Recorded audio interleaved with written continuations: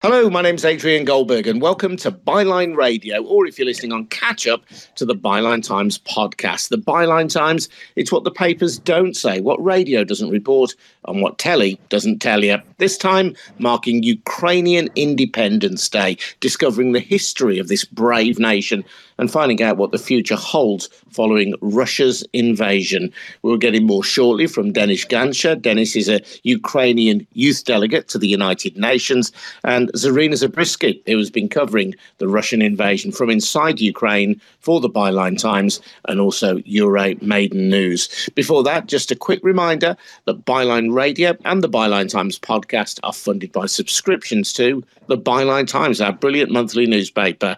It is packed with brilliant articles, many of them exclusive to the print edition. We can report without fear or favour and hold the rich and the powerful to account, because our funding comes from ordinary subscribers, people like you. So do please subscribe to the Byline Times if you can. You get details of how to subscribe at our website, bylinetimes.com. That's at bylinetimes.com. And if you have already subscribed, thank you very much indeed. Now, Modern Ukraine was founded in 1991, but it has a very much longer history than that. So before we look forward to the future, I just think it's interesting to explore a little bit of the history of the Ukrainian nation. Denis, I'm saying that Ukraine has got a centuries-old history, really, and a centuries-old identity of its own.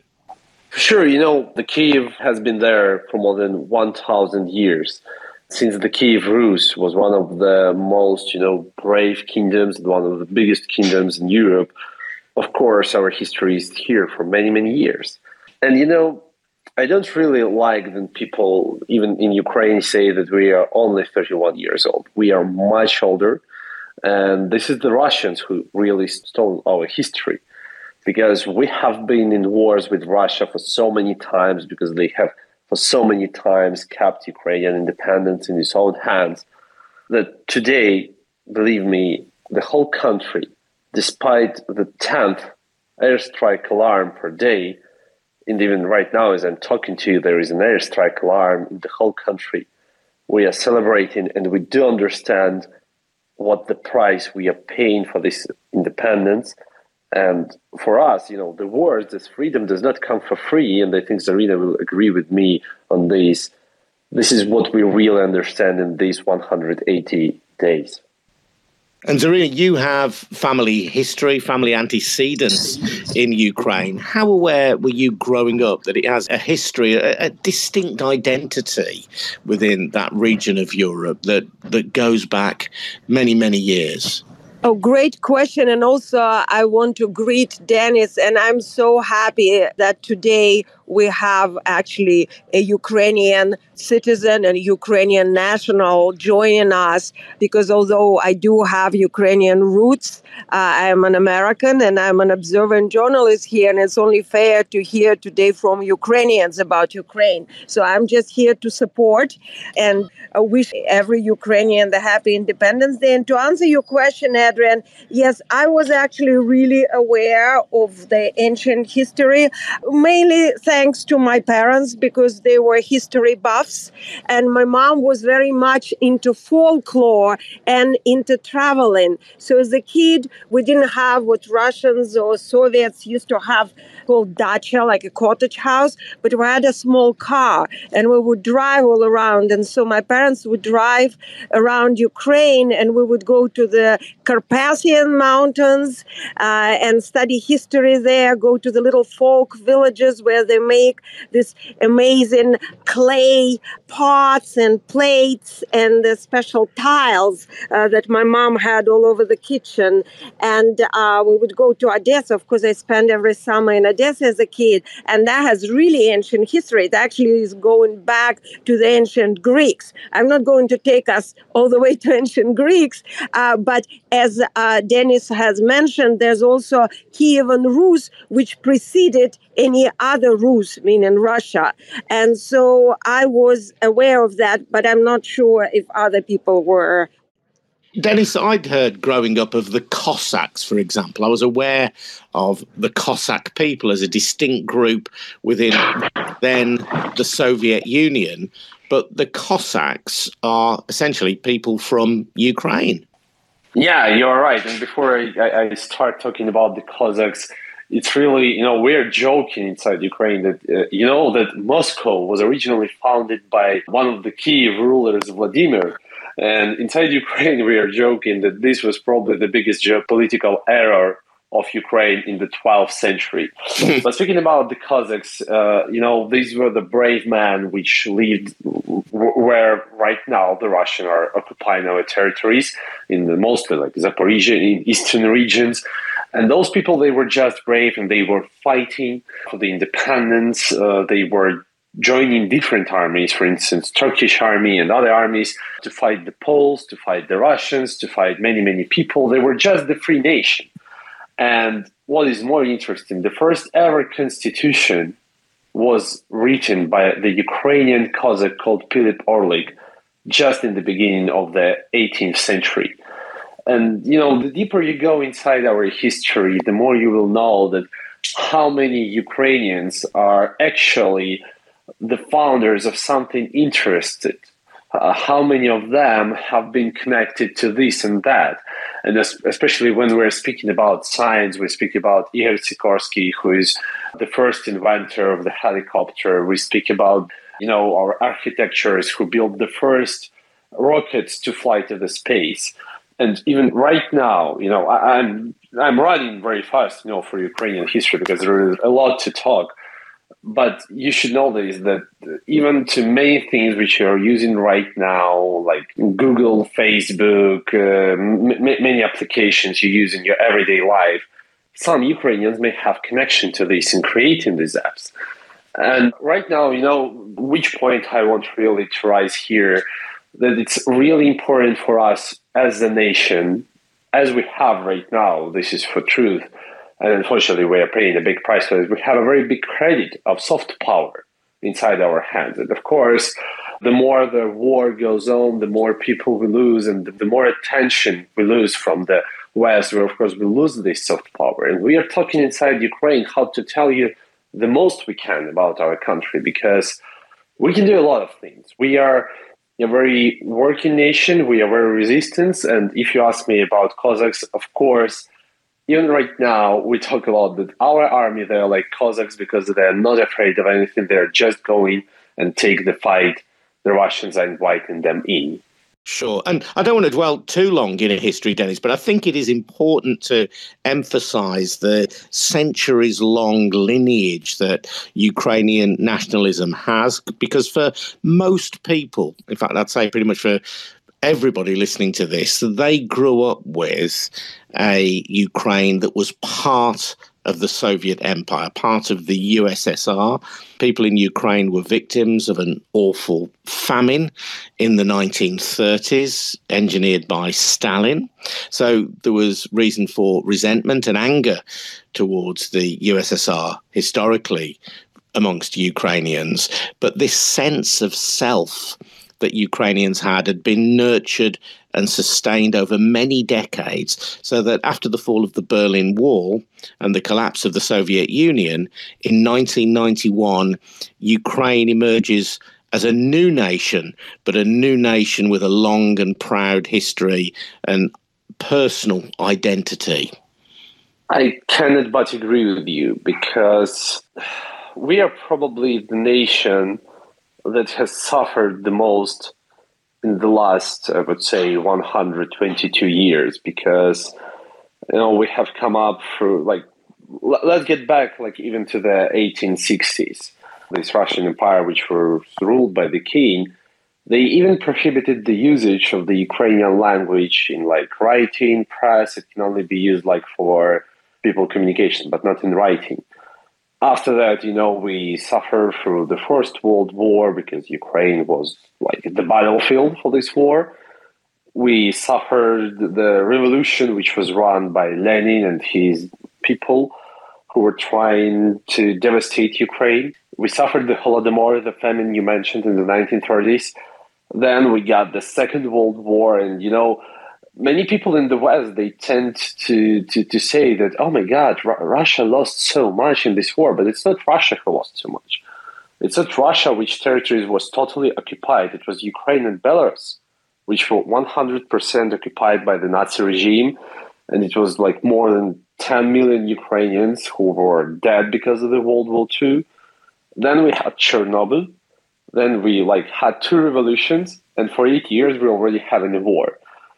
And even despite all those difficulties, even despite that, of course, we have inside so many problems. You've heard about the corruption Ukraine had. You've heard about that we have so many internal disputes, that we have some problems with democracy. Ukraine is still standing. I don't know if you personally, all the listeners, believed in Ukraine on the 24th of February that we will survive in the first 3 days of this war. But it is already the 6th month. And I do think that if there are months ahead and years ahead, we will still be standing strong. And Zarina, you live in the United States, but this attachment to the land of your forefathers has drawn you back to Ukraine. And so, like Denis, now you are in Kyiv reporting for us and for other outlets as well. It shows the attachment that this country has for people. Yes, and I think it would be personal for everyone. It was so for me, and not just during this war. It just sometimes it's more of a philosophical question and more of a interpersonal relationship with your roots. And I'm a writer, so for me, these matters are important. I do think about them. I do try to explore them in myself and other people. And I have been writing about Ukraine consistently since the beginning of my publishing career, because it started later than my writing career. But my first published book was in fact set partially in Odessa and partially in San Francisco. And my third book, short story collection, was called Explosion, with the main short long story being about Chernobyl, hence the title. And I just kept coming back and again in my stories to Ukraine. I have so many stories about different parts of the country. And I just wasn't making this connection, Adrian. And sometimes we just have to have this major event that brings you to confront your own personal truth. So it will be a public event, like a war, like the major war in Europe, that in fact brings you to your very own, very intimate, very lyrical feeling of realizing that actually here is Uman. Here my great parents were walking. I found the building. I was telling you, Adrian, a few weeks before this show that I just randomly walked into the building in which my ancestors owned a business. And in Odessa, I feel like home. So yeah, that's how it worked for me, and I cannot help but being here, and I can't help but fighting for this beautiful country. Denis, how would you assess the state of the war? We're still in it, and this is the problem. Because right now, as I'm talking to you, no one knows what will be in the union, because there are many rumors ongoing, and the president, the General Intelligence Service of Ukraine, and many officials have said that today we are waiting for the big shelling from the Russians. And as I have told you, that right now there is the airstrike alarm all around Ukraine. It's probably, the 10th today. It's really one of the records. And this is how Russians greet us with Independence Day. But, really, it's very important to understand that Ukraine's wish list for its Independence Day, it's more weapons, more weapons, more weapons. And I do know that, of course, we have been saying this for so many times, that give us the weapons we need, give us these. But this is the only way we can beat up Russia, because their army is just so big that you can't stop it. You can only win this war with technologies which unfortunately Ukraine does not have. And when people do say to me that, oh my God, why should I send my money for some military support for some country? I would better send this money to Ukrainian refugees. This is the case when you want to fight with the cause of the war, when you want no refugees to go to your countries, then you want do not have this 1,000 emails that Ukrainians need some help, that they don't have money because they are running from the war. The only way to stop this is to actually stop the Russian army, and this only can be done by the Ukrainian army. You'll be aware, Dennis, that in the UK and in other Western European countries, inflation is running rampant at the moment. And this is partly caused by shortages caused by the war, shortages of grain, shortages of fuel, which are pushing up prices. Are you concerned that politicians in the West, when they come under pressure from their own constituents to reduce the cost of living pressures, might say, you know what, it's perhaps better for Ukraine to do a deal with Russia to end the conflict so that people in the West can live more comfortably? Of course, we do understand that there will be a moment for sure that the West will not give us as much support as it's giving right now, and there are already countries like Germany who are trying just not to provide as much support as they need. But cases here, we signed this treaty, I don't know. Anything you signed with Russia is it does not worth even the paper you sign it on. Okay, you stop the fighting. You don't stop the war. You stop the fighting, the active military fighting, for a year or two. Russia has the time to recollect its forces. Some sanctions will go down, and you receive a new war in several years. This is the question, unfortunately, we need to ask ourselves right now. Are we ready to pay the price? Ukrainians are already paying it. And, if you ask me if I want my prices for heating to go up and not to be in the state of war, of course I will pay all my salary for this. Because, of course, your problems, you consider them more important than any other's problem. This is normal. This is our everyday life. But the case is here. Right now, Russians are threatening the whole world that they can shoot the biggest nuclear power station in Europe. You never know if they do not stop in Ukraine, if they win us. Until we have this chance, we have it, believe me, to win Russia. And what is more important, you have these weapons in your storages. It's the question that you just pass them to us. So this is the case here.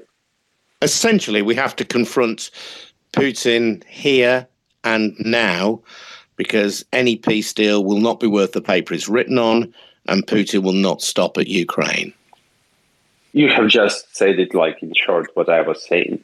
And dear listeners, of course, I know this may sound like we are asking for a lot, but if there is the chance that you can support us by any way, please do, because we do see in Ukraine that, of course, the West is not as interested in Ukraine as it was 5 months ago or even 4 months ago. But we need you, and sometimes we are really asking for a lot, but let's stop this war and make sure that not a single country suffers from Russia anymore. And just to emphasize that point, Zarina, we were commenting on the podcast on Byline Radio a couple of days ago about the death of Daria Dugina.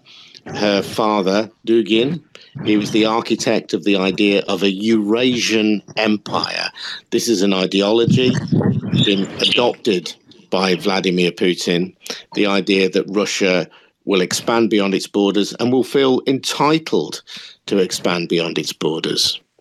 There have been developments since then, and I would like to comment on that, and also in the framework of our conversation of Ukrainian Independence Day today and the 6 months anniversary or mark of the war. Dugin, the elder, Father Dugin, was the ideologue of the Russian world. The Russian world is expanding. Putin took this ideology, say, instead of what communism used to mean in the Soviet Union, to fill in the void, and and to develop on it, to build up the empire, to expand. And so what we see now is what Dugin has been pushing since 90s, actually. And another important thing to know that in the 90s, Seth Dugin was a self-admitted open neo-Nazi. He admitted it. There are multiple documents to it, and we talked about it during our last show. So the reason for Putin that he used to assault Ukraine, to invade Ukraine on the 24th of February, what he highlighted in his speech, was denazification of Ukraine. As we can see here, there is a little conundrum and a paradox because the ideologue of Putin is a Nazi himself, right? And he is claiming denazification of another nation. Now, getting back to the current events, the funeral of Daria Dugina that happened yesterday raised a lot of eyebrows and a lot of questions because the previous reports had it that she was blown and burned and completely charred in the explosion of the car. So the body was unrecognizable. What the photographs showed in the coffin was on the opposite, completely intact, scarily, spookishly so, like, say, Edgar Allan Poe type of a corpse. So I won't go any further in these gory details, but to sum up all the versions and the immediate solving of the crime, by now pretty much 90% of all political analysts and experts agree that it most likely was the false flag and the operation and provocation run by the Kremlin to further escalate the situation and to justify the strikes of which Dennis was talking. And this is why we're having all the air raids through the country the whole day. And this is why they're trying to scare the Ukrainian population. And I'm standing right now at Maidan, at the main square in Kyiv, and I can eyewitness and I can confirm to you that absolutely no one looks scared. There are people sitting at a cafe sipping their drinks. So he's failing even at that. And Zarina, how is Independence Day being celebrated? Because I've been hearing news reports in the UK suggesting that people in Ukraine are being discouraged from gathering in large numbers, just in case they provide a target for Putin's army. That's true, and people are, I suppose, being careful, but you also have to know Ukrainian people. They are, as everybody knows, not easily scared. So there probably would be much bigger numbers. And I know I was here in Ukraine last year for Independence Day, and it was amazing. It was, fireworks and flowers and music, concert. Right now, we don't have that, but there's quite a number of people dressed in yellow and blue and beautiful embroidered shirts, and a lot of children, and everybody's carrying flags, and everybody's walking around these burned down tanks in the main street. And there are a lot of art installation and music, and they feel is celebratory and determined, I would say. And I would check with Dennis what he thinks about that. Even Boris Johnson is walking near those tanks today, like with the President Zelensky. The case is like here, that usually this was a holiday day for the whole country. But today is the typical working day for a lot of people. And I know most of my friends, including me, we are continuing our work. We didn't have any vacations in those 6 months. We are just working and working and working. And you should also know that in some regions today, it's even like the whole day curfew because of the risk of the provocations which can go on by the Russian diversants or military. And, the feeling in the air today, it's not like the party which it used to be. Because, even in the last 8 years, when we were celebrating the Independence Day, this is hard to call the party because most of the day is dedicated to remembering those fighting for our independence. And today, this sounds even more special when third part of the country is occupied. Many Ukrainians are celebrating the Independence Day, not at home. It's hard to call it a joyful day, believe me. And Dennis, the war has, to some extent anyway, settled into a kind of attritional phase in that Russia has gained a significant amount of territory. Occasionally, Ukraine fights back and regains territory, but it seems as though it's likely to be a long-running conflict unless there is some sudden, unexpected breakthrough that we just at the moment can't foresee. Honestly, is that how you look at it? I'm not the war analyst myself, and I do not know nothing in the war tactics. But of course, from what we see, the war front has not been so active as it has been in March. Right now, this is mostly the war of technologies, it's the war of artillery, and it's the war of resources. I would say really that no one, or a small percentage inside the country, believes that this war will go for years. A lot of people believe in this. And everyone is sure that this war will not end this year, and we will have one of the toughest winters coming to us because we don't know what will be with our heating. It's not because we don't have enough resources, it's because Russia has destroyed a lot of infrastructure, and this can lead to the deaths of thousands of people because they can just be frozen up to death inside their flats. It's hard to predict. One psychiatrist wrote in his book that he was the victim of the Nazi regime, and he was staying in this filtration camp. And he said that the first who died, this was the people who thought that this will end fast. The second who died, these were the people who thought that it will never end.